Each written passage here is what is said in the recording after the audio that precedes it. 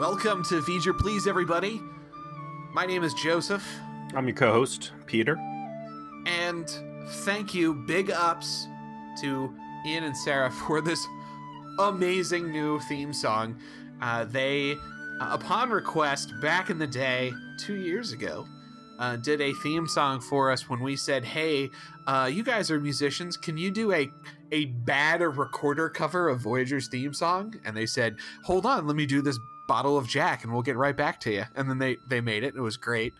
And we enlisted them to do one for Picard since we shifted to doing Picard reviews. It's even better than I could have imagined. 12 seconds in, I lull every time. Dude, when you sent me the WAV file to show me what we had, I was getting breakfast ready, and I dropped the wooden spoon into the frying pan because I was laughing so hard at that 12-second mark.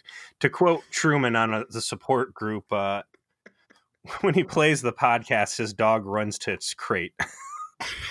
He hates it in there too. This poor adorable dog has got this picture of just being wounded in this crate. I'm like, this is perfect. I'm like, I'm sorry, but at the same time, I'm not. I felt bad that because we knew Voyager. Well, you knew what Voyager was going to be getting in, and the Voyager theme song's a little crappy to fit the motif of crappy Voyager. After that first episode of Picard, I'm like, man, maybe our intro is going to be too harsh, but thankfully we've grown into it by the second episode. Joe, before we jump into anything, I want to do a little recap for anybody who might be joining us fresh here and talk about the rules that you and I are playing by on this. Yeah, by all means. This Picard thing, this is a big fucking deal.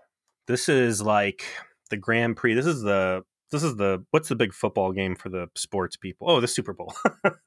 Yes. This is what everybody's gathering around the campfire for, and all the nerd podcasters, I'm sure, the millions of us. This is the fresh meat on the table. So you and I are playing by some pretty strict rules here. Obviously, we are watching Picard the day it comes out. You're watching it early in the morning. I have to wait until I get home, but I'm not looking at social media. We're not looking at any secondary sources. We're trying not to engage people on the internet. We're trying to keep our ideas, theories, and jokes fresh for our listeners at home and not contaminating with any other popular media out there. So I've just watched it fresh. It's 9:30 at night for us here in Eastern Standard on January 30th. And what you're going to be getting is all fresh original content. And it is our goal as Star Trek fans to be fair in our appreciation and brutal in our humiliation where appropriate. All true. Being a real fan of something and not just a mindless fanatic or fanboy requires you to accept that the things you love have both good and bad elements, ups and downs, and being honest about those critiques gives you, I think, a broader appreciation. I consider Star Trek, of all of the fictional things ever created, probably the one that's the most important to me on number of levels. That does not mean I can't see some real class A garbage in even the franchises that I adore the most. And being able to be honest about that and have a good laugh at its expense is healthy for any fan, and we try and embody that. We're not getting paid to do this. We are not in any big studios' pockets. We're not running commercials. We're not getting paid to make jokes at franchise expense. And I think that, when you sign up with us, the nice thing is we're small enough that you're getting honesty and you're not getting forced content. So we appreciate having everybody along for the ride. I think even if it was just one person out there listening, I'm certainly doing it because I want someone I can talk Trek with for an hour. I mean, this is why this started. It's why we've kept it up for 2 years. Is Peter and I long ago really just had this idea to do this, and eventually we're like, you know what? I just kind of want to talk about Star Trek with Peter, and then we can put it on the internet, and maybe people will listen. And here we are with hundreds of listeners. But it's fun for us. We wouldn't do it if it wasn't otherwise. And they're fun listeners, man. That's the best fucking part. Like, our listeners are actually fucking rad, and every single one of them we've interacted with has been a good time. I mean, we were on a podcast and produced in Australia that, you know, we did sci-fi characters for, like, that are fans of the show, like Taryn and Mike. And Shout out Hail and Well Met. Hail and Well Met and Short Tracks the Shorts podcast. Sorry, boys. Didn't mean to put you down like that. Yeah. So everybody that's joined us along this ride has been fantastic. It isn't the world, and that's probably for the best, because the world can't handle our takes. And on that note, Peter, what did we fucking watch this week? Season 1, Episode 2 of Picard, Maps and Legends. Peter, I have made a terrible mistake in my life. And that is, I got into the habit, starting with the first episode, to watch it in the morning before I go to the gym, because I'm just so excited. You know, at first I was just filled with trepidation and excitement. I just had to fucking know. And then we reviewed the first one. I'm like, oh, this was pretty good. And so I woke up this morning, I'm like bright-eyed, bushy-tailed, 4 o'clock in the morning. I got my coffee. I'm going to watch this thing before I go to the gym. It's going to be great. Petting my dog, petting my cat. It's all good. And I watch this, and then I'm left with the rage that it left me with for like 15 hours before I can talk to you about it. I've done nothing but vibrate in place like the fucking Flash, like just ready to just burst off into a hate energy vortex. Ever since I watched this thing, I went to the gym, and I was like Eye of the Tiger the whole time. I'm doing push-ups. I'm fucking lifting weights. Oh, Alex Kurtzman, I'm gonna snap you into a Slim Jim. Like, I was so in the zone. I can't do it again. I gotta watch this shit at night, so that if it pisses me off like this again, I won't have to wait all day to talk to someone about it. What do you think, man? It was certainly a letdown overall. The first episode wasn't perfect, but it started laying down a rich tapestry of connections back to next gen key episodes, and I think there was a lot of promise and some genuine good storytelling with a couple pitfalls, which, you know, we can assign to Kurtzman. But this one, just slow paced, and I mean, there's only 10 episodes of this season, right? And that's not standard Star Trek. Next Gen was like 20 some per season. This is new TV. This is Game of Thrones seasons here, right? You got to pack shit in. You got to move things along. And this was just a real filler episode, it felt like. I did think that the pre-credit flashback, the pre-opening credits flashback to First Contact Day, which is going to become Space 9/11, the workday at Utopia Planitia shipyards was pretty cool, and I did enjoy that. I this episode was not without its moments. I agree that moment was a good one, and I don't want to nitpick the things that I did appreciate about it too much, because I think the systemic flaws in this episode are large enough that you don't need to go down that route. My opinion is similar to yours in seriousness.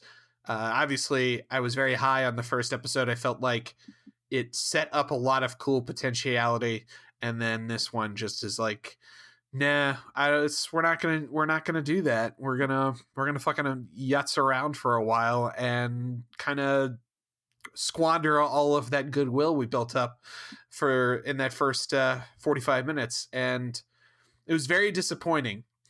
And it turned from disappointing to rage-inducing at one specific point. And so I would like to start discussing this episode so that I can get to that point and possibly have a stroke here live on the air with you. All right. So like I said, we pick up on First Contact Day, and we get our first real good look at what Utopia Planitia is all about. And this is a big deal, right? This is where the Enterprise D was born. This is where the majority of Starfleet ships are produced. And I think it's really cool to see, again, slice of life stuff for Starfleet and life in the 24th century. Overall, it seems like a pretty standard factory life, which is interesting to think about when you remember that none of these people are really being paid, and everything in this post-scarcity society just kind of rotates around reputation or perception. I mean, any of these people could be living a good life with a replicator and a holodeck, which strangely, we haven't seen anything to do with holodecks at all so far, and I wonder if that's going to continue. The big standout difference here is the presence of synthetics. We got a guy walking down what looks like a U-Haul self-storage facility, rolls open one of the red U-Haul doors and says, "Good morning, plastic people." And I want to discuss that line of dialogue with you. Was that cheeky and fun, or was that cyber racist?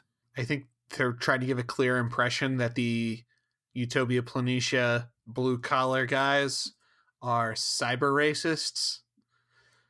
They certainly kind of abuse the simpleton programming of these androids for their personal amusement. I liken what they did to like making a dog do dumb shit for, because they trained it to, I don't think certainly there was one person in the group who was not about the synths.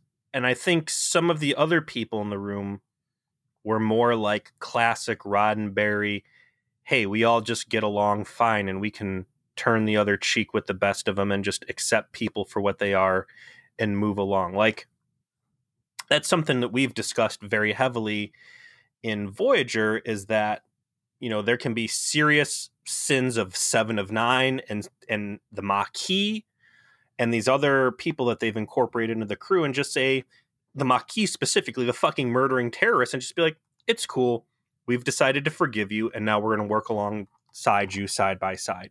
But maybe that's just Starfleet. And, the Maquis still certainly held on to their resentment for a while. So it's not really all of humanity. Maybe there's just, you have to like score pretty high on the Prozac scale to be able to put on the Starfleet uniform. Otherwise, you don't. And maybe this is a more realistic look at the other people of the future. We got F8, which is our android we're going to focus on here. And it's got the gold data face and body paint. It's got the gold data contacts, but this guy is bald and he's got some clear markings on his head and his red jumpsuit. And again, this is why I'm confused that Picard was pro synth, because this utility drone is exactly what Data was afraid of, and it's a race of slaves that exist to serve. And why Picard wouldn't see that for exactly what it is when it very clearly is beyond me. So there's a key moment in Voyager that we are not to yet that almost begs to be discussed here.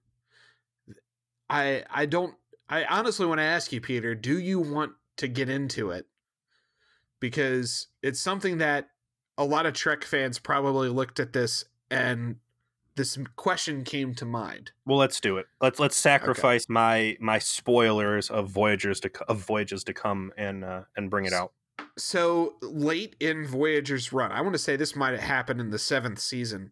Voyager gets in relatively constant contact with Starfleet. That occurs. They've teased that already at the point we are on the show that they're going to try to do that. Eventually, they are successful. And the Doctor decides to publish a holonovel that is his like perception of his life as what he calls being a holographic slave that gets published and becomes successful, but his publisher doesn't want to like essentially acknowledge his rights as a person, or they won't obey his desire to unpublish it when his crewmates get offended. That's what it is. And so there is a tribunal that's held with a Starfleet JAG officer to determine if the Doctor is a person, right? Measure of a Man Part 2.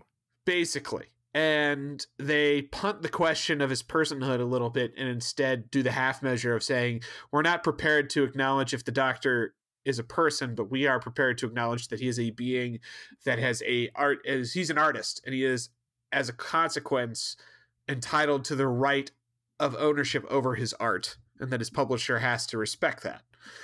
So it ends with the revelation that all of the old EMH programs, all of the EMH Mark 1s, have essentially been repurposed to be manual labor mining dilithium. And so this dilithium mine has like hollow projectors built around it, and it's a bunch of Robert Picardos like mining away, being treated essentially as mining slaves, and they're all talking about this hollow novel that they've all done when they went to maintenance, and how it's got them all thinking about their lot in life. Okay, that's how So the that episode is a ends. direct relation to what was the psycho murderer aliens guy episode of Voyager where the where B'Elanna gets all fucked up. Right? Like they go onto the I mean, that's the ship. exact same thing there. Yeah. With that guy was designed to live in a little room and handle nuclear waste. Yes. So that's the same thing. So yeah, all right. There's a very strong correlation here that you've got android slave labor. Why would Picard be behind that? I also want to point out it's ridiculous that these guys would even get put away for the night, because if you've got anybody who's played Detroit AI, or Detroit Become Human, which is an amazing game. Did you play that, Joe, yet? I have not played it. I know it's a Quantum Dreams game because I just watched it on YouTube, because it's a Quantum Dreams game, so that's what you can do. You don't actually have to play it. Well, it's coming out on PC. Check it out. But if you've got AI labor, you're running that shit around the clock. Like that's the benefit of robots, is they don't need to sleep. The fact they even get put away in the first place is silly. But there's one per little cluster. Most people are off planet because it's first contact day. We go through. They're creating this scene as a stark opposition to what we saw in Next Gen, where everybody enjoyed Data's presence, embraced him, helped him learn and grow. And instead, these people are just kind of putting up with this guy in their midst, trying to go about their day without really interacting with him, and some openly, voicing distrust and concern about it. Sadly, that's going to turn out to be founded. While they're eating their lunch out of what's clearly a 3D printer casing that they've fit a replicator into, this dude gets hacked. His eyes kind of flicker as he's getting sliced up. That's a Star Wars term, by the way. Slice. West End Games, anyone? No? Okay. Yeah, it's good job. You did it. Yeah. We're here for you, nerds. He goes over and starts working some control panels, presumably in conjunction with the rest of the synths who just got hacked in this attack, and they start turning the Mars defense matrix against itself. I want to point out my biggest gripe, I think, about this new Picard property, because it gets showcased here. And again, this is 14 years ago? 14 years from the beginning of the series. That is correct. Star Trek has always showcased fantastic technology that I think has innovated and inspired. And I don't know why it strikes me such the wrong way to see the fucking Iron Man 3D screen swipey computers.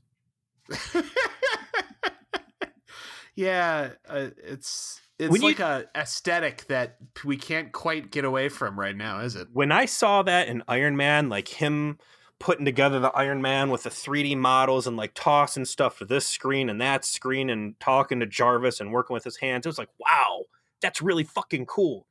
And then you saw it in something else and it's like, okay, that's cool too. When you saw that in Picard, at any point you were like, wow, this technology looks really great. No, I've seen this for 10 years now. Fuck it. It's so overplayed and just fucking boring. Like, I know what the future technology is supposed to be like. It's black glossy panels. And I'm not saying that like, not my Star Trek, but it's like, there's nothing impressive about this anymore. You're pushing into this technology retread. Just stick with the flat displays and don't jam this hollow BS down my throat any more than the rest of the world already is. Like, before we get away from this opener, I wanted to follow up my thought about why I conveyed the story about the holographic labor. So that scene in Voyager sets the tone canonically for the idea that the Federation has a ethical dilemma and how it deals with artificial intelligence and manual labor requirements. And so the idea that they move away from a complicated program that could have arguably achieved sentience to dumb robot dogs that clearly are not sentient I kind of buy as a thing they would do. I just think it's just kind of weirdly performatively abusive of the employees to just kind of be shitty to this non-sentient, robot for the When sake of doing so, when I saw whatever the short trek was that dealt with this, and then the recap we get in Picard of how it went down, I imagine that all of the labor on Mars was going to be synth, and that, again, like I just said, working in a factory sucks, and these people aren't getting paid time and a half to work on a holiday or anything like that. Like, right. What motivation do you have to be some dirty, grimy shipbuilder in the future when you could just be chilling out on a holodeck beach with a replicated margarita? Yeah, robot labor, holographic labor for all the real shit jobs makes a lot of sense. I thought it was just going to be tons of these robots doing everything, not one robot per 5 people. So it just seems like a needless half measure, I guess. Like, there's already humans doing this shitty stuff anyways. You haven't eased the human condition. There's just enough robots there that it's still slave labor, and you still have dirt on your hand, like, guilt on your hands. It's the worst of both worlds, I guess. And I will say that it was neat to see all of the warp ferries that they were building, because the initial shot has like this, just tons of these kind of personnel carrier ships that kind of looked like that's what they were building. Of course, it was for the rescue of the Romulans. That's our first real look at the starships of post Nemesis. And I want to talk to you for a second about the aesthetic that we're seeing in Picard. Those ferries, and let's clarify something. Picard went to Starfleet and said, we need to help Romulus. The sun's going to go supernova, right? Right. And Starfleet said no. And then Picard said, well, I've been known to be persuasive. So did he persuade Starfleet to help after all? Or did Picard turn to the Federation and say, we need to help? Did he basically jump the chain of command and appeal directly to the Federation? And it was a Federation armada of ships to ferry the people off of Romulus, and not Starfleet ships? No, I think the implication here was that he appealed to the Federation's sense of he may have jumped over the chain of command and went directly to the actual government. The president. But the government still commands Starfleet, and as a consequence commanded them to do so. And that could be where there's that resentment we'll see later. So those are Starfleet vessels. Yeah, so the Starfleet vessels, they have the very super angular, exaggerated looks that we saw on the Enterprise E, right? Like the super, not the swoopy swooshies of the Berman area, or really, the Roddenberry era, Galaxy class and Nebula class and all the variants around that. So you've got this clear post-sovereign angular type of ship, and then all the stuff we see around Earth, civilian looking, is looks like it's reused Discovery assets. Especially I think there were a couple shots in the short trek. What's a short trek's name that I keep thinking of? Children of Mars. There were some ships in that, I think, that we saw that looked straight up like Discovery starships. So yeah, the model of the Enterprise A / regular NCC 1701 that we see later on is definitely the Discovery version of it.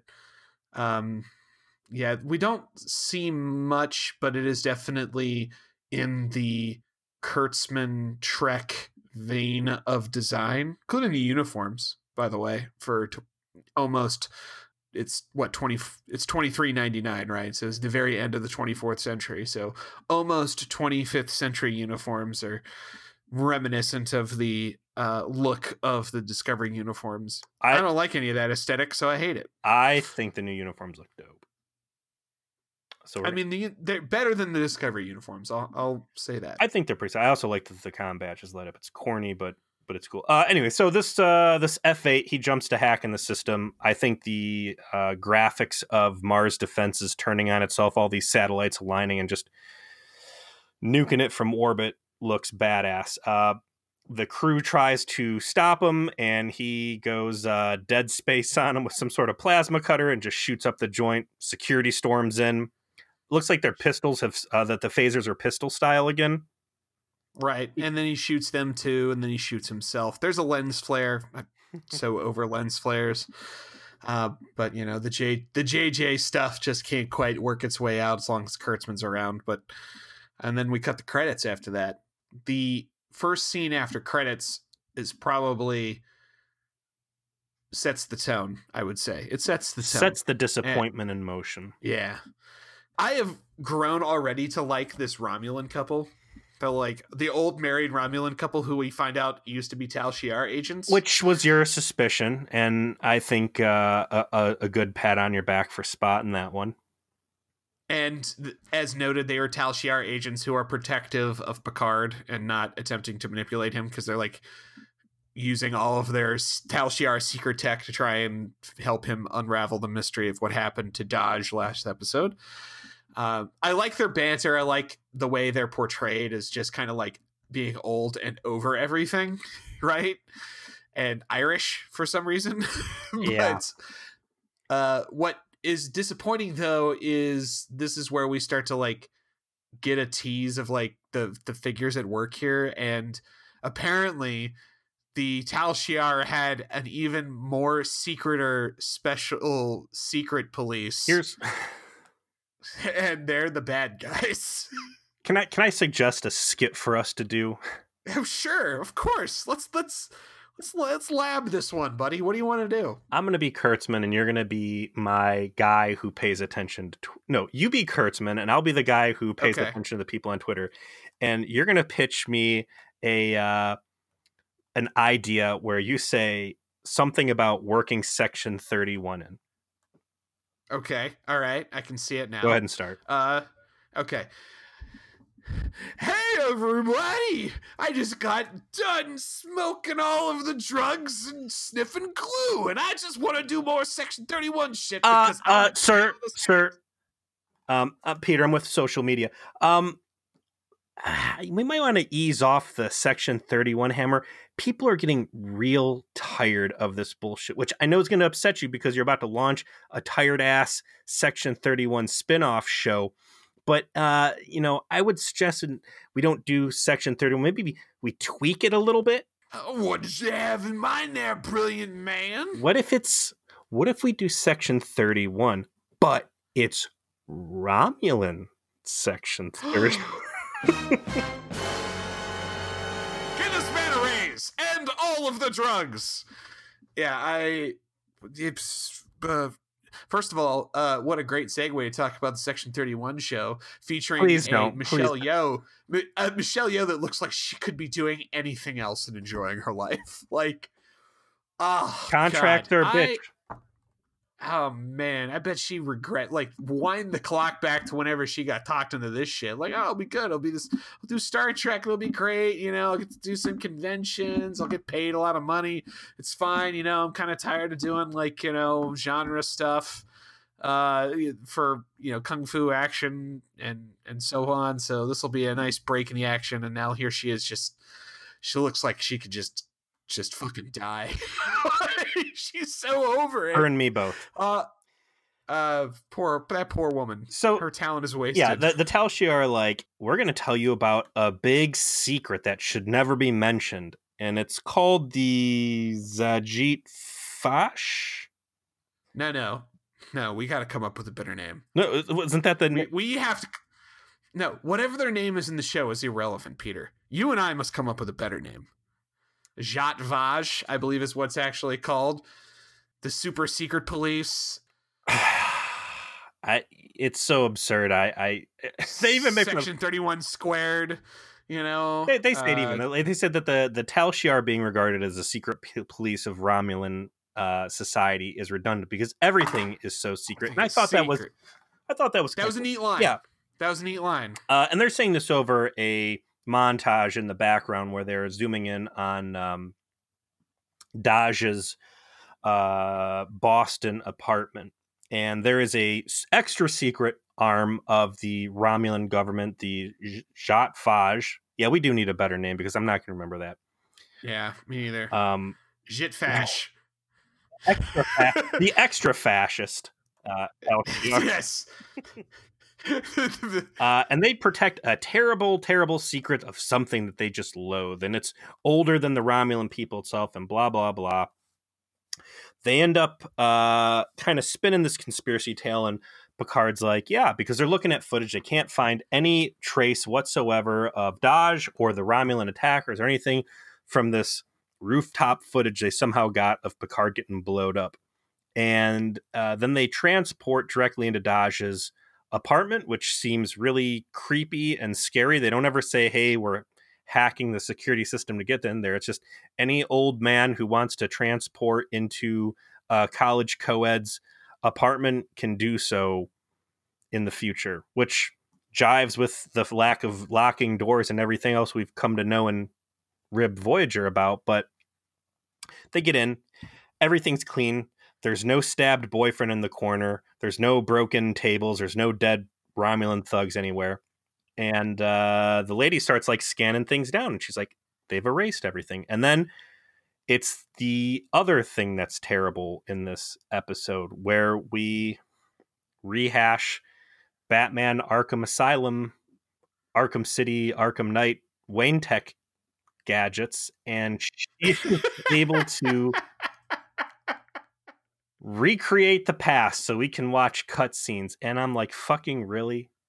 You're taking this straight up. It even looks like the tech, particularly from I want to say Arkham City. Yeah, is when they really like put that into the game. Let me clarify. In Arkham City, it's fucking amazing. It's cool Batman stuff because it works off of like security cam footage and other ambient things, and it's a great storytelling device for a video game to give people content that's optional and they don't have to really sit around for. When this is your go-to in a fucking TV show, this is garbage, man. This is such a sweep of the hand magic power. Like, how stupid. I couldn't say it better. It's just comes off as CSI Picard, and it's just all this techno babble for the sake of moving the plot forward. Couldn't we just say that like her refrigerator had a webcam that they missed and they were able to get that, or maybe someone across the street? Oh, but Peter, the super secret super police of the super Romulans wouldn't be so super if they made a mistake like that. And that's the other fucking problem. I'm going to put to our fans on the trauma support group what the fuck we call these guys, because we clearly can't come up with a good one, but we need a name for them. And two, they just had to make these guys seem so fucking cool, right? Like, oh, they're even better at being secret police than the Tal Shiar, who are the best secret police in the galaxy, right? Why couldn't they just be the Tal Shiar, right? Yeah. Like, there's no reason they had to be secret Tal Shiar that hate AIs. It's just, oh God. Anyway, spoiler, I just blew it. You know, these guys, apparently their whole reason they exist is that they hate AI. There is a cool background note of like, have you ever noticed the Romulans don't ever have any research into artificial intelligence at all? There's a reason for that. Which, yeah, really good. Neat. That's neat because that's true. If you look back at everything the Romulans ever been involved with, they've never had AI. But like, how many times should they have been apparently trying to kill fucking Data? Yeah, when they had Data in their clutches sitting there with Sela. That's exactly what kind of money. On Romulus! On Romulus! In the Pro-Council's office! Okay. Well, you know what? They were just a little less extra fascist back then. That was a dark period for them. Jesus Christ. So she starts waving around this Batman detective gun, bringing up holographic ghosts of the past, or eyes of the past, until she finds out that she's up against some extra top shelf jank, and they used spirit manipulation.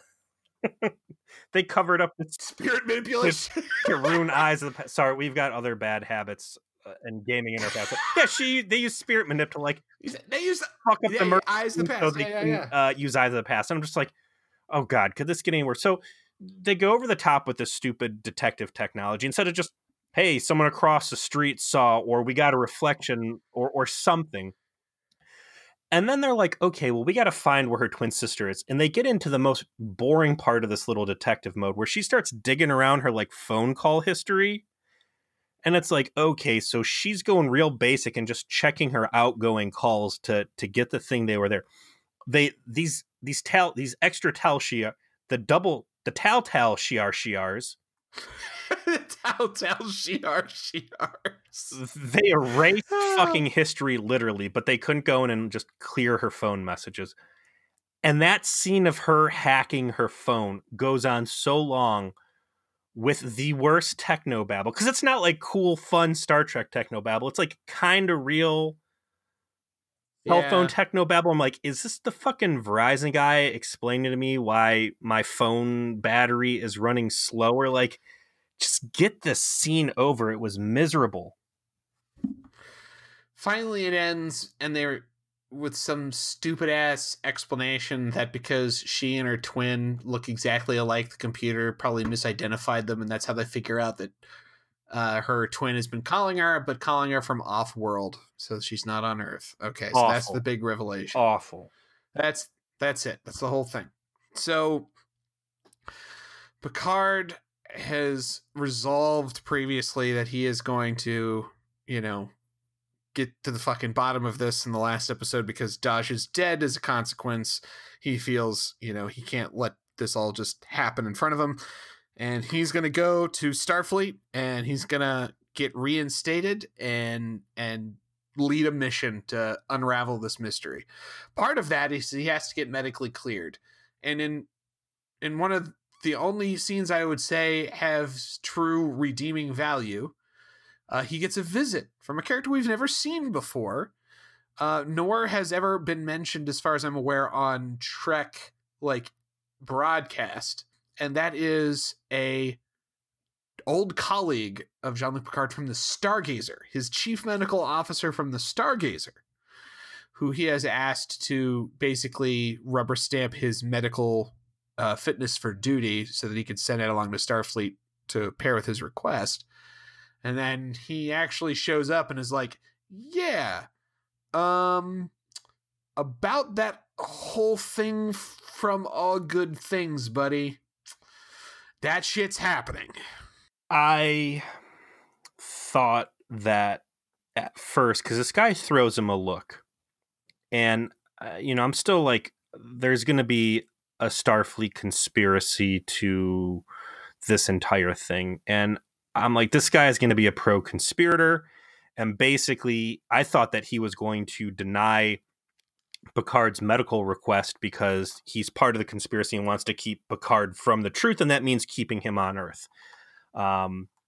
So they talk about the Loeb issue, and like you said, that gets established in the future timeline of All Good Things, that Picard's going crazy, and not crazy, but like super dimension, his brain's rotting, and that's why everybody kind of keeps him at the little kids table. It's worth noting that this is because he got assimilated, by the way. And I don't know if that's going to come up or not in this, but that's the whole cause of his degradation of his brain is because his was his prefrontal lobe or something like that. The exact turn of phrase is used in multiple episodes of TNG as a consequence of his assimilation. That's where the needle went in his eyeball. Given that something like that may come up yet in the series, since obviously we're heading deep into Borg stuff. So who knows? That doctor is a real that guy too. Who is that? He's like Yeah, he is a that guy. I did not recognize him on first glance. He's like usually. God, this is what happens when you don't have memory off at your fingertip. Yeah, I know, right? We're suddenly useless. We're going after Darkwing's lair with Deathwing's lair with no how-to guide. So I was expecting him to say no and be part of the conspiracy. Ultimately, he ends up approving him. Talking about the scene with you now, because it's going to happen later, it's cool that he's got someone from the Stargazer. Like, that's a nice way to touch on Picard's history. It should have been Beverly. It should have been Pulaski. the fucking hoops they jump through to keep him away from getting the band back together and just turning it into a next gen show is infuriating. Oh, trust me, I'm gonna get to that. You're right. It should have been Beverly. It's still cool.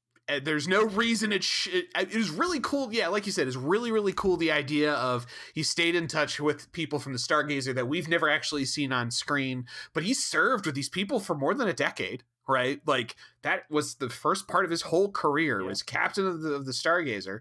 And it makes sense that like he needs a favor. He makes calls on, something like that to get I'll tell you what, I don't even need the throwaway line of like, things are weird with Beverly, I don't want to draw her in. If there's one person on the fucking Enterprise D crew he should have reservations about contacting again, sure. The woman he always had it in for and loved and never opened up to except for one episode. I get why he might be a little gun shy around Beverly, but again, that just reinforces get fucking Dr. Pulaski in there. But whatever. I don't know if the actress is still alive, but that is the most minor of the sins. There's also a scene in there. Forcing not to bring the TNG. There was also a scene we skipped over where we find out that Daj's sister, whose name is Dr. Ash? Yeah, same last name, Asher. I don't know what her first name is. So other Data daughter. Soji Asher. That's a silly name. Daj wasn't an award winner either, but whatever. So Soji. It sounds like a Disney supporting cast animated cat. You just call her Jay Leno Chin again. Well, I'm not going to pick on that. But she's fully in bed with Romulan Frankenstein, who does not look at all Romulan. I wonder if he's going to end up being like a Romulan human mix or something, because he doesn't have like the severe eyebrows. He doesn't have Romulan complexion. He's got. Well, they note that in character. He's just too damn charming to be a Romulan. He doesn't look like the rest. Fair enough, but like the other chick's like, yeah. So nice. She's in bed. She's like, I don't know anything about you, and he's like, yeah, because that's the way it is. I'm I'm a fucking Romulan. I'm very clearly going to be Tal Shiar Shiar. Duh. Can you keep a secret? I can keep a secret. See you later. Have fun at work. Then we do that medical scene, and then Homeboy clears him, Picard for duty, and Picard takes a little trip over to Starfleet Command, where we get our first real up close and personal view of what the new uniform is, which again, I support. I think it looks cool. I think it's cool as shit that they've got the all good things comm badges, and that those comm badges, I don't know if you picked up on it or not, the edges of them like light up. I did like that the color, like shoulder pads are still in from the DS9 style uniforms. That was neat. My favorite part of the scene as he goes to Starfleet Command, though, is that in the true tradition of Star Trek, they repurposed a very normal shooting location to sub for something science fiction. Our very first episode, Peter, when we did Caretaker, we noted what? That they decided to use a goddamn shopping mall. It's not the same shopping mall, is it? Hold on. Don't. They decided to use a shopping mall as their shooting location for the Ocampan like underground city. Yeah. Right? What if I told you it's the same fucking shopping mall? And you can tell because the doors that he comes in, if you look at them, are it's that standard silver bar opening for a shopping mall. Like, go back to the scene, look as he goes in the building. You'll see a bunch of people leaving. You'll see the doors. The doors are not like weird science fiction automatic. They are fucking shopping mall doors. Listen, whoever out there is in charge of Memory Alpha, I need you to get a Memory Alpha up for this episode like today, because if season 1, episode 1 of Voyager takes place, no, that would have been episode, well, it's a 2-parter, it's all episode. Whatever. If that's a fucking Ocampan base, and that's where they're putting Starfleet out of, we're just a Cardassian Romulan hallway away from greatness here. So there's a little joke we get, and it's Picard shows up for his appointment. He's like, I'm here to talk to the Vice Admiral or whatever. And the security guy's like, okay, but I'm a young guy and you're an old guy. Who are you? It's like, didn't Picard just give some huge fucking speech televised everywhere on the Federation News Network in which he like directly disses Starfleet? So even if you're new blood and you don't know who the fabled hero Captain Picard is, you'd still think that someone working security at Starfleet would have seen all the heavy footage from the original Mars Space 9/11 and or the Federation News Network smear campaign or whatever, where Picard's like, yeah, Starfleet sucks now, which is clearly not sitting well with Starfleet Command.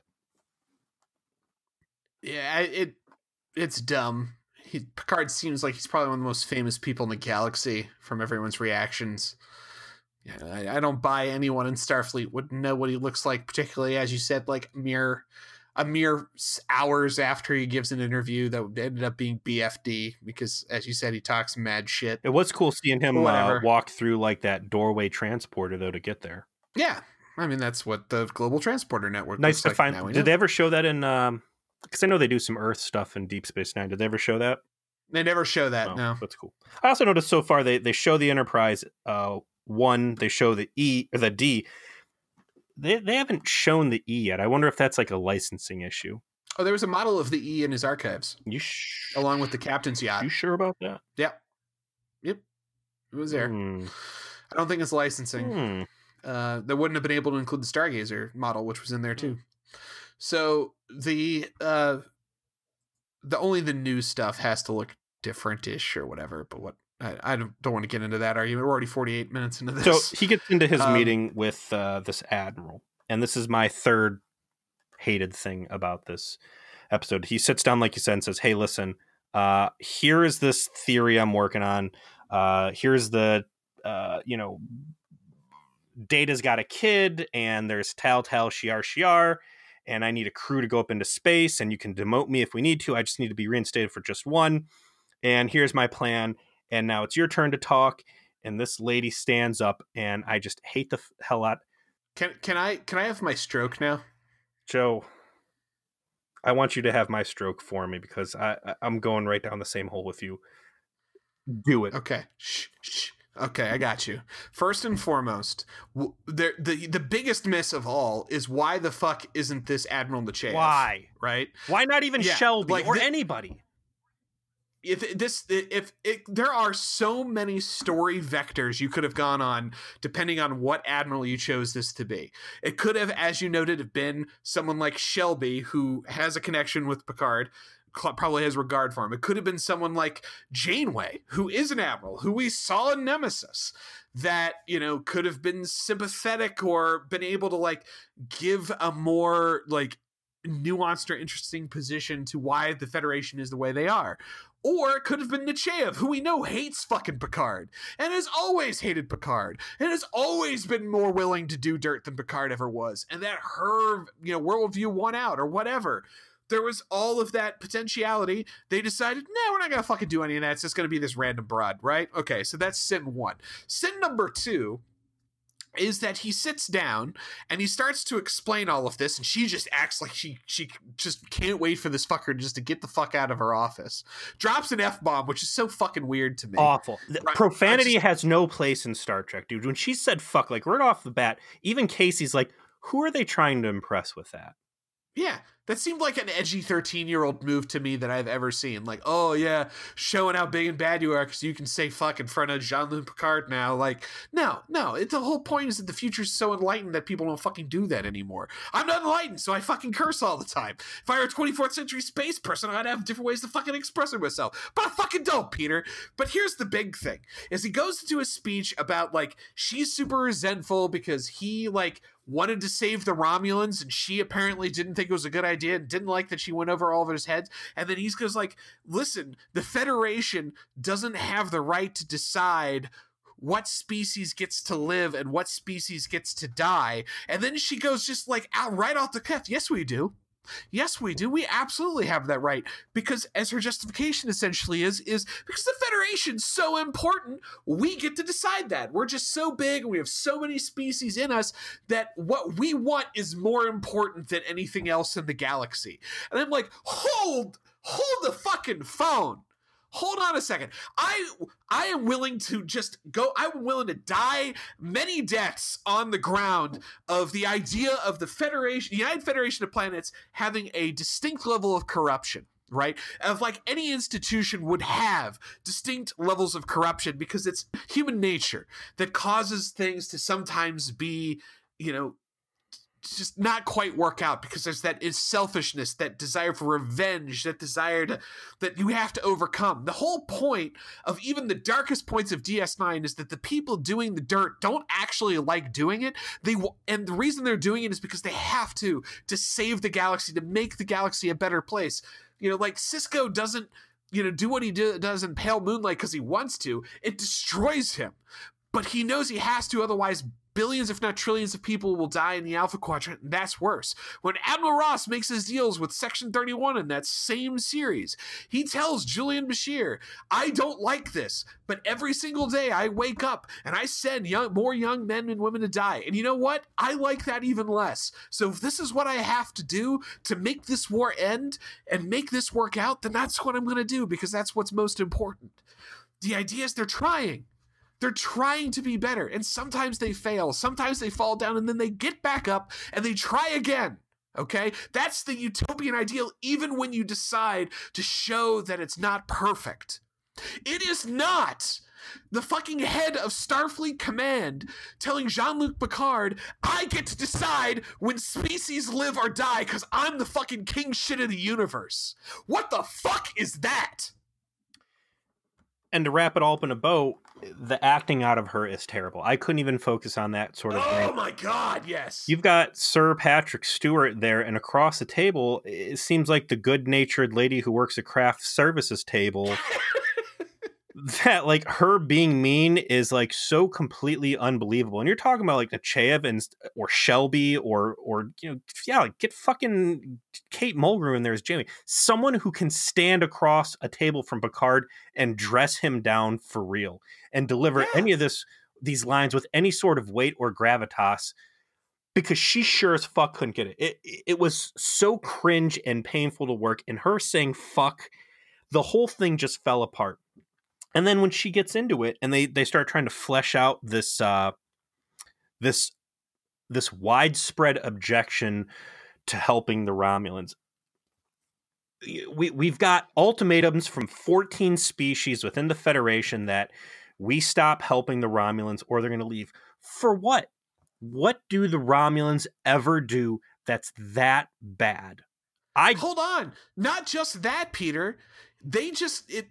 Not long before this attack would have happened and all this horrible shit would have occurred, they not only assisted all the other species of the Alpha Quadrant in running off the Dominion and beating them in a war that cost everyone horribly, but they also made nice to the Federation over the whole Shinzon thing. Like, their relationship with the Federation would have been at an all-time high by the time this occurred, right? Yeah. So, no doubter. And again, this is supposed to be the super world of the Federation where Starfleet crew can work alongside the Maquis murder terrorists, like people like Lon Suter, right? And where was the Hiroshima? Where was the Pearl Harbor that the Romulans are involved in? I get not wanting to ever save the Dominion. I get not wanting to go and save the Borg from pending doom, which Janeway fucking did. Or Species 8 for whatever. But the Romulans are always shifty and trying to find a way to work a dagger in there and, bring back the burning hull of the Enterprise. But it's not like they're over there firing, what are they called, biogenic weapons into or poisoning water supplies. Like, I don't get the fucking hate, man. It's hate for the sake of story, and it doesn't work, and it's silly. So, yeah, she says... And to follow back on something you said, I hate to dwell on this, but this is just so important to why I fucking hated this episode, is that there was potentially a convincing argument to be made in this scene by who this character was. And not only was it poorly written, it was poorly acted, so there was no fucking hope. Terribly. Like, if you get the actress that played Nechayev in there, if you get, you know, someone of the acting quality of Kate Mulgrew playing like Janeway, who's now like been through some shit and seen some shit and is trying to like lay out a logical case for why the Federation needed to do what they did, that could potentially work for a viewer. But instead, it's like you said, like they got the craft services lady, stuck her in a uniform and said, I need you to say fuck at Patrick Stewart and then read these lines on this piece of paper. And that's what it felt like. It was acting. It was Star Trek acting 3 rungs below what we watched in the Star Trek porn parody. And yes. I'm not saying that to be funny. Like, that's just true. You could have taken, what was her name? India Summer, that played Tasha Yar in the porn parody, and I think she would have been able to deliver the scene better than the lady they had to her. Shame on whoever. I hope that was a dear personal friend of Patrick Stewart, and that's why she was able to get that role and not be fucking recast and edited when the director saw, holy shit, this is going to be an awful fucking scene. Complete failure. Complete fucking failure. Shame on them. So she sends him out. He's all stank. He goes out with his little visitor badge.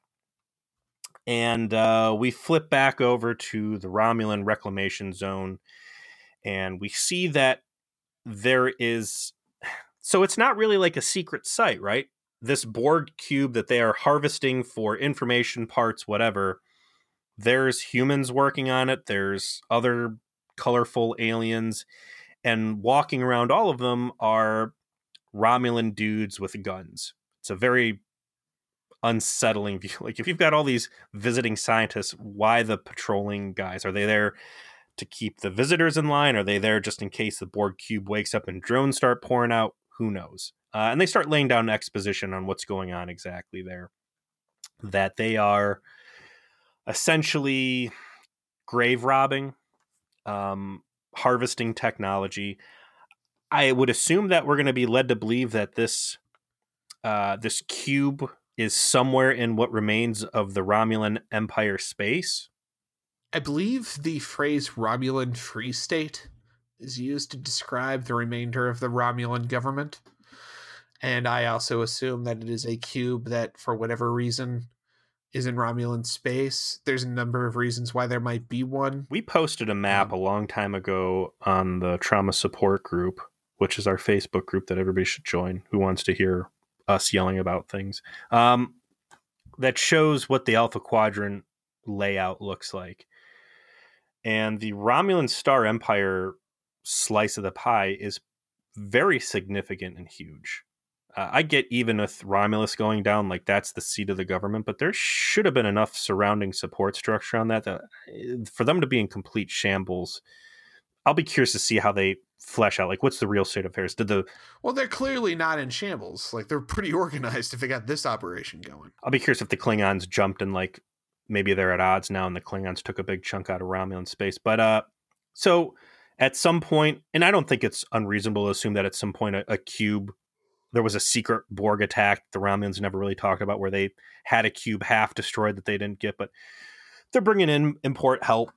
And it's interesting. My most fresh view of what Borg insides look like are from the last couple episodes of Voyager that were focused around the Space Mewtwo species 8472, the cramped, tubey, black, dirty hallways. And that's not what we have here. We have like the Borg cube if the Borg cube was an Apple store. Yeah, like there's shots of like hallways that seem a little familiar. We do get like a couple groovy close-ups of some of the basically deborged Borg, with their protruding 7 of 9 style extras on their face and that sort of thing. I did cringe when they opened this scene with it's been basically 16 years since this cube has seen an assimilation. Like, why not just play some Beastie Boys while you're at it? Yeah, very, very 20th century human joke right there, boys. But whatever. That's the least of this episode's sins. We eventually get a scene back at the chateau where Picard is contemplating, how he's going to proceed now that he can't use the Federation, use the Starfleet to his advantage. He decides to put on a communicator and contact someone named Raffi. We don't see the nature of the conversation. But we do see afterwards him telling his Romulan caretakers, like, yeah, I'm going to go to space and I'm going to try and fucking settle up with this whole business with whatever the fuck Maddox and the Romulans are up to.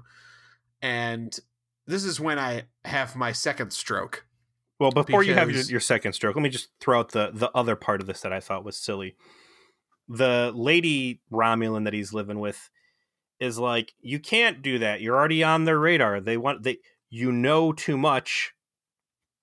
They're going to try and kill you. But it's like, they could have already killed him. They blew up, what's her name? He was there. Like, they already had a chance to kill him, and instead they let him live. Like, there's no continuity to that. The thing that gave me a stroke was not the blatant continuity error, but the explanation for why all of the people you would expect to be involved with this matter why you can't are for some fucking reason not going to be involved. Because the guy's like, all right, time to fucking get the goddamn band back together. Call Will Riker. Call Worf. Call Geordi LaForge. Let's fucking do this shit, man. All right? Like, it's time. It's time. This is what you want. This is what we should do. And Picard's like, no, we cannot give them what they want. And it's for what reason? What fucking reason? What is the reason? Give me one good goddamn reason. What Picard actually says is he basically doesn't want people like dying for him anymore. But the problem is, like, hey, Jean-Luc, fuckface. It's not about you, buddy. I know the show's about you, but the problem is about Commander Data and the fact that he might have daughters out there because Bruce Maddox is making them, okay? That's the issue. And guess what? Data was fucking important to everyone else on the Enterprise, too. Like, Will Riker, when his first scene was with Data trying to whistle on the holodeck and, like, famously, like, mourned his death at the last time we saw all of these characters on the E, like right after the battle with Shinzon. There's Geordi, who was literally his best friend, right? Actually Data's best friend. The person who would want nothing more than to be of assistance and probably would be the most useful person. And probably the most single and not having a family because Geordi was creepy and not good in relationships. Yeah, unless he somehow broke up Leia Brahm's marriage or whatever and actually got in there. I'm like, whatever. Or you know what? You need backup. You need muscle. Why not get Worf, your like sworn sword that you like stood next to in the Klingon High Council, who would like fucking die for you a million times because that's what fucking Klingons do to begin with. Like, these guys would love to be involved, not just because of you, but because they would be there for Data. And this is for him, not for you. And this is just madness. Like, no, I'm sorry. We just don't want to pay all of them. Like, I don't, we know this is what you want, but it's not what we're going to give you. And I get it. It's the Picard show. It's not the Next Gen Series 2. But there's no smart reason to do it. And it's exactly what you said. Data was everybody's friend. Data was everybody's friend. Put some blood on Picard's hands. Have there be some unforgivable thing. And you know exactly what it's going to be. It's this episode we got Brett Spiner, and the next episode after this will be Frakes, and then we'll get Sirtis in there somewhere, and then there'll be a 7 and 9, and maybe Gates McFadden will be around, and then season 2 we're going to get Whoopi Goldberg out there. But everybody can't be there at the same time on the same screen. Like,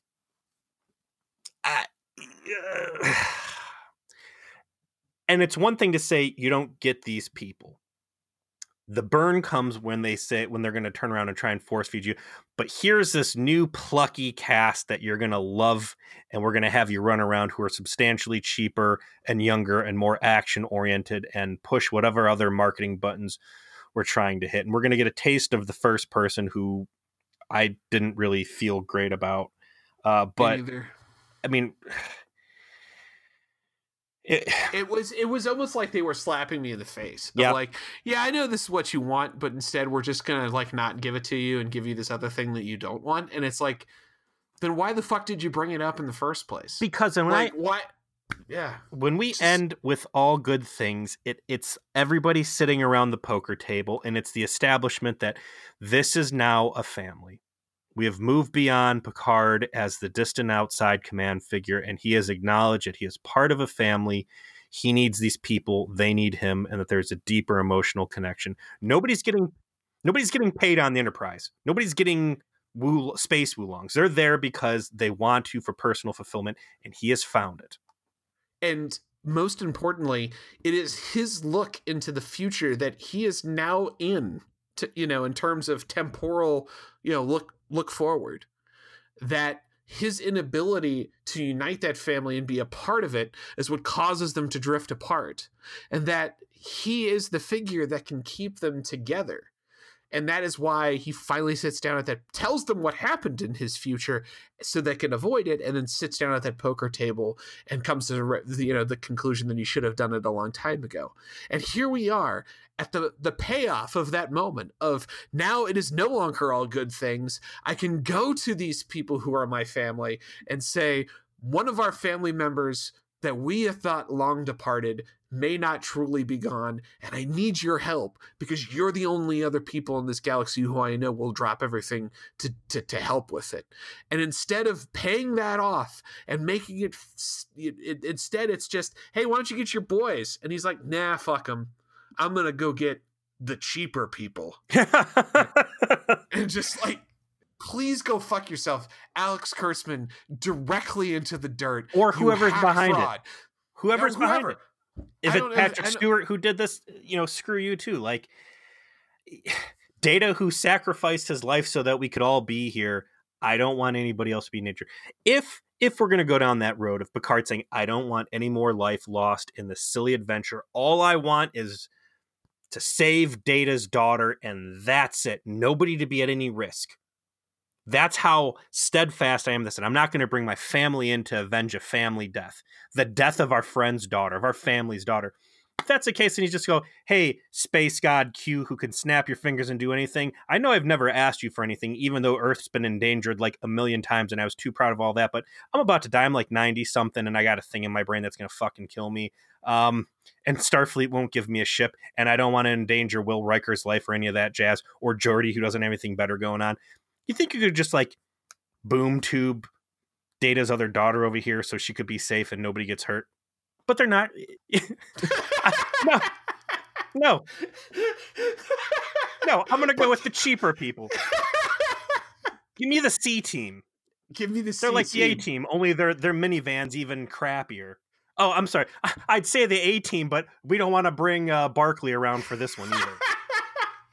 I think we found our title. Bring me the C team.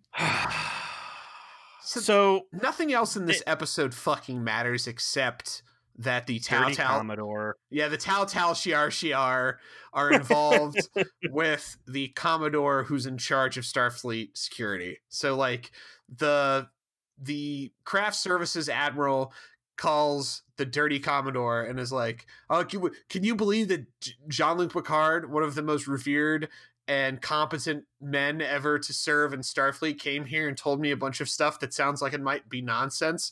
Must be nonsense. We should never look into this ever. I'm just going to tell you because I want to be a gossipy bitch. And then the Commodore is like, don't call me with this bullshit. If it was important, I'd tell you, and you take your orders from me clearly because you're a fucking moron. She's like, okay, dear. And then she fucks off, and then she calls in her Tal Shiar Shiar agent, and is like, yo, I'm a dirty Federation person who's working with the Tal Shiar Shiar. And dirty Federation Vulcan. There's been a lot of dirty Vulcans lately. And you need to be better at being Tal Shiar Shiar because Jean-Luc Picard figured your shit out, and he's asking fucking questions. and you need to fucking kill his ass. and she's like, okay. And then she's like, also kill that android. And she's like, yeah, you got it. And then, she contacts her brother, who's the Tao Shiar Shiar on the cube. That's the charming, sexy Vulcan or Romulan or whatever. Charming, sexy Frankenstein with ears. And is like, hey, how you doing sexing that android? He's like, yeah, I fucked her, but I'm still working on it because I want to fuck her more. And she's like, well, you better do whatever it is that you're supposed to do about finding where Bruce Maddox is from her, because as the dirty Commodore that I've clearly already compromised might be mad at some point. I would have said, I suspect that there's a conspiracy here and that these are dirty players. But yeah, they just immediately say, oh yeah, very clearly, Tal Shiar Shiar. Look at him. There's no mystery. There's no like maybe it's this way or that way. It's just another dirty Vulcan doing dirty Vulcan stuff, working with the enemies. We end the episode with. Correct me if I'm wrong, but I think we're back at Gorn Rocks. Yeah, looks like the classic Gorn Rocks Park. Gorn Rocks Park, and Picard rolls up to what looks like a trailer park and comes walking up to talk to someone. And our super spunky, what I'm assuming, new captain comes out with a gun, which I think for a moment, would there be guns on Earth in the super democratic world of the Federation tomorrow? At this point, the episode had so lost me, I just didn't fucking care. I'm like, who is this woman? Why does she have a gun? Why is she mad at It's the same scene anytime anyone approaches a mobile home out in the desert. Someone comes out with a gun, the person walks away, says that one thing, and you bastard, you got me after all. You son of a bitch! What's the job? Son of a bitch, what's the job? Bring that bottle of booze over here and let's have a good one. I was still at this point trying to recover from the idea of the commander of Starfleet saying we get to decide when species live or die because we're awesome. And I'm like, please, whoever wrote this, if she would have said yes, we get to decide who lives and dies by the rules of the Prime Directive, and sometimes we get put in situations where we would like to assist, but we cannot. And those reasons will vary, but knowing that you have to make the choice that some people get left behind comes with the uniform and you weren't fit to wear it. You chose to walk away because you didn't like the choice that was made. Because once the calculus didn't work out the way that you wanted. And your impassioned speech didn't work, and Jean-Luc Picard didn't get his way, and he took his ball and went home. If that had come out of Kate Mulgrew's mouth, sure. Yeah, sure. Like, because Kate Mulgrew could have stood there and been like, what, you don't think you're the only captain in Starfleet that ever had to make fucking tough calls, that ever went out there and did everything in their power to make, the world, the Federation wants, the way the Federation wants the galaxy to be. You're not the only one. We all do that. And sometimes shit goes wrong. Shit goes bad. And you have to take an L. And you just couldn't fucking take an L on this one. And you decided you would rather leave. And so we said, fuck off, because you didn't get your way for once. And there was a way to lay that information out in a way that made sense. And they decided to do the exact opposite. To think my earliest complaints watching this episode was like, man, I'm sick of Iron Man swipey screens. Man, I'm sick. I'm glad I could infect you with. No. I mean, these are all 14 hours of boiling rage. These are all complaints I had. I'm amazed at watching this. I thought the worst it was going to get was that they were using Batman Arkham City technology in Star Trek. Now you can see why I've had such a bad day. It's just a toss up between boiling through me. It's a toss up between the worst admiral I've ever seen, and we've seen some bad admirals. And that slap in the face of this is why you can't have the rest of the crew and Picard on a starship doing next gen things. Man, what a huge setback. I want to ask you this. Mm-hmm. And it especially ties into All Good Things. And All Good Things, Picard's already going crazy. People know he's going crazy. And everybody's just like indulging him because it's the captain. Mm-hmm. But kind of patting him on the head and patronizing him, right? This one, he still got it together. And even my wife's like, do you feel like they're being like super kind of ageist towards Picard? And I think they are. I think that he's not getting a fair shake in a lot of these situations for no reason other than he's like old and mothballed. It's hard to know if it's ageist. I think they've provided enough explanation alternative to that. He's been on the shelf for quite a long time at this point. He's been out of the game. He walked away. No, but not just Starfleet. Like even his handlers, like seem to have no faith in him. Well, the guy does, but the girl certainly doesn't. They seem to kind of be taking like this. They're very protective of him personally, not necessarily like you're incapable so much as we owe you our lives, and therefore we are very invested in you not dying until you have to. Yeah. That it felt more like protectiveness than ageism to me. Sure. So, slow pacing. I don't think that some of the lines that they laid out were intended to have the drastic consequences that they certainly did for anybody paying attention, which we've already railed on heavily. I think if you cut the two big complaints that we have out and look at this episode minus why you can't have Next Gen and why the Federation did turn their backs on them, you're still left with just crappy melodrama. Nothing really happens. I feel like it's a wasted episode, and I feel like the overall quality is such a huge step back in terms of storytelling from the first one that like we've somehow fallen into like daytime TV. Everything about this episode was worse than the previous one. The writing was worse, the acting was worse, and the continuity was not just worse, it was actively damaging to Star Trek canon and completely unlike everything that we've ever seen Starfleet in particular be portrayed as. They have exhaustively, in every other Star Trek show prior to CBS All Access doing what it's doing, been shown as, while sometimes imperfect, while sometimes corrupt, that the utopian ideal of the 24th century is that even in those times, people still want to be better and do better. And that overcoming those flaws is part of the journey. And instead, we have a Federation so completely up its own asshole that we've got the very head of all of Starfleet saying, nah, man, we get to play God. Saying, fuck you. Literally. Fuck you, we get to play God. And it's just like, yeah, you know what? I'm glad this show did this now, because now I don't have to have hope. Like I would have been really disappointed if I had to go 4 or 5 more weeks before I finally got like kicked in the balls like this. That'd have been the real fucking tragedy. There happening now. You know what? Cool. Now I can finally be where I thought I would be.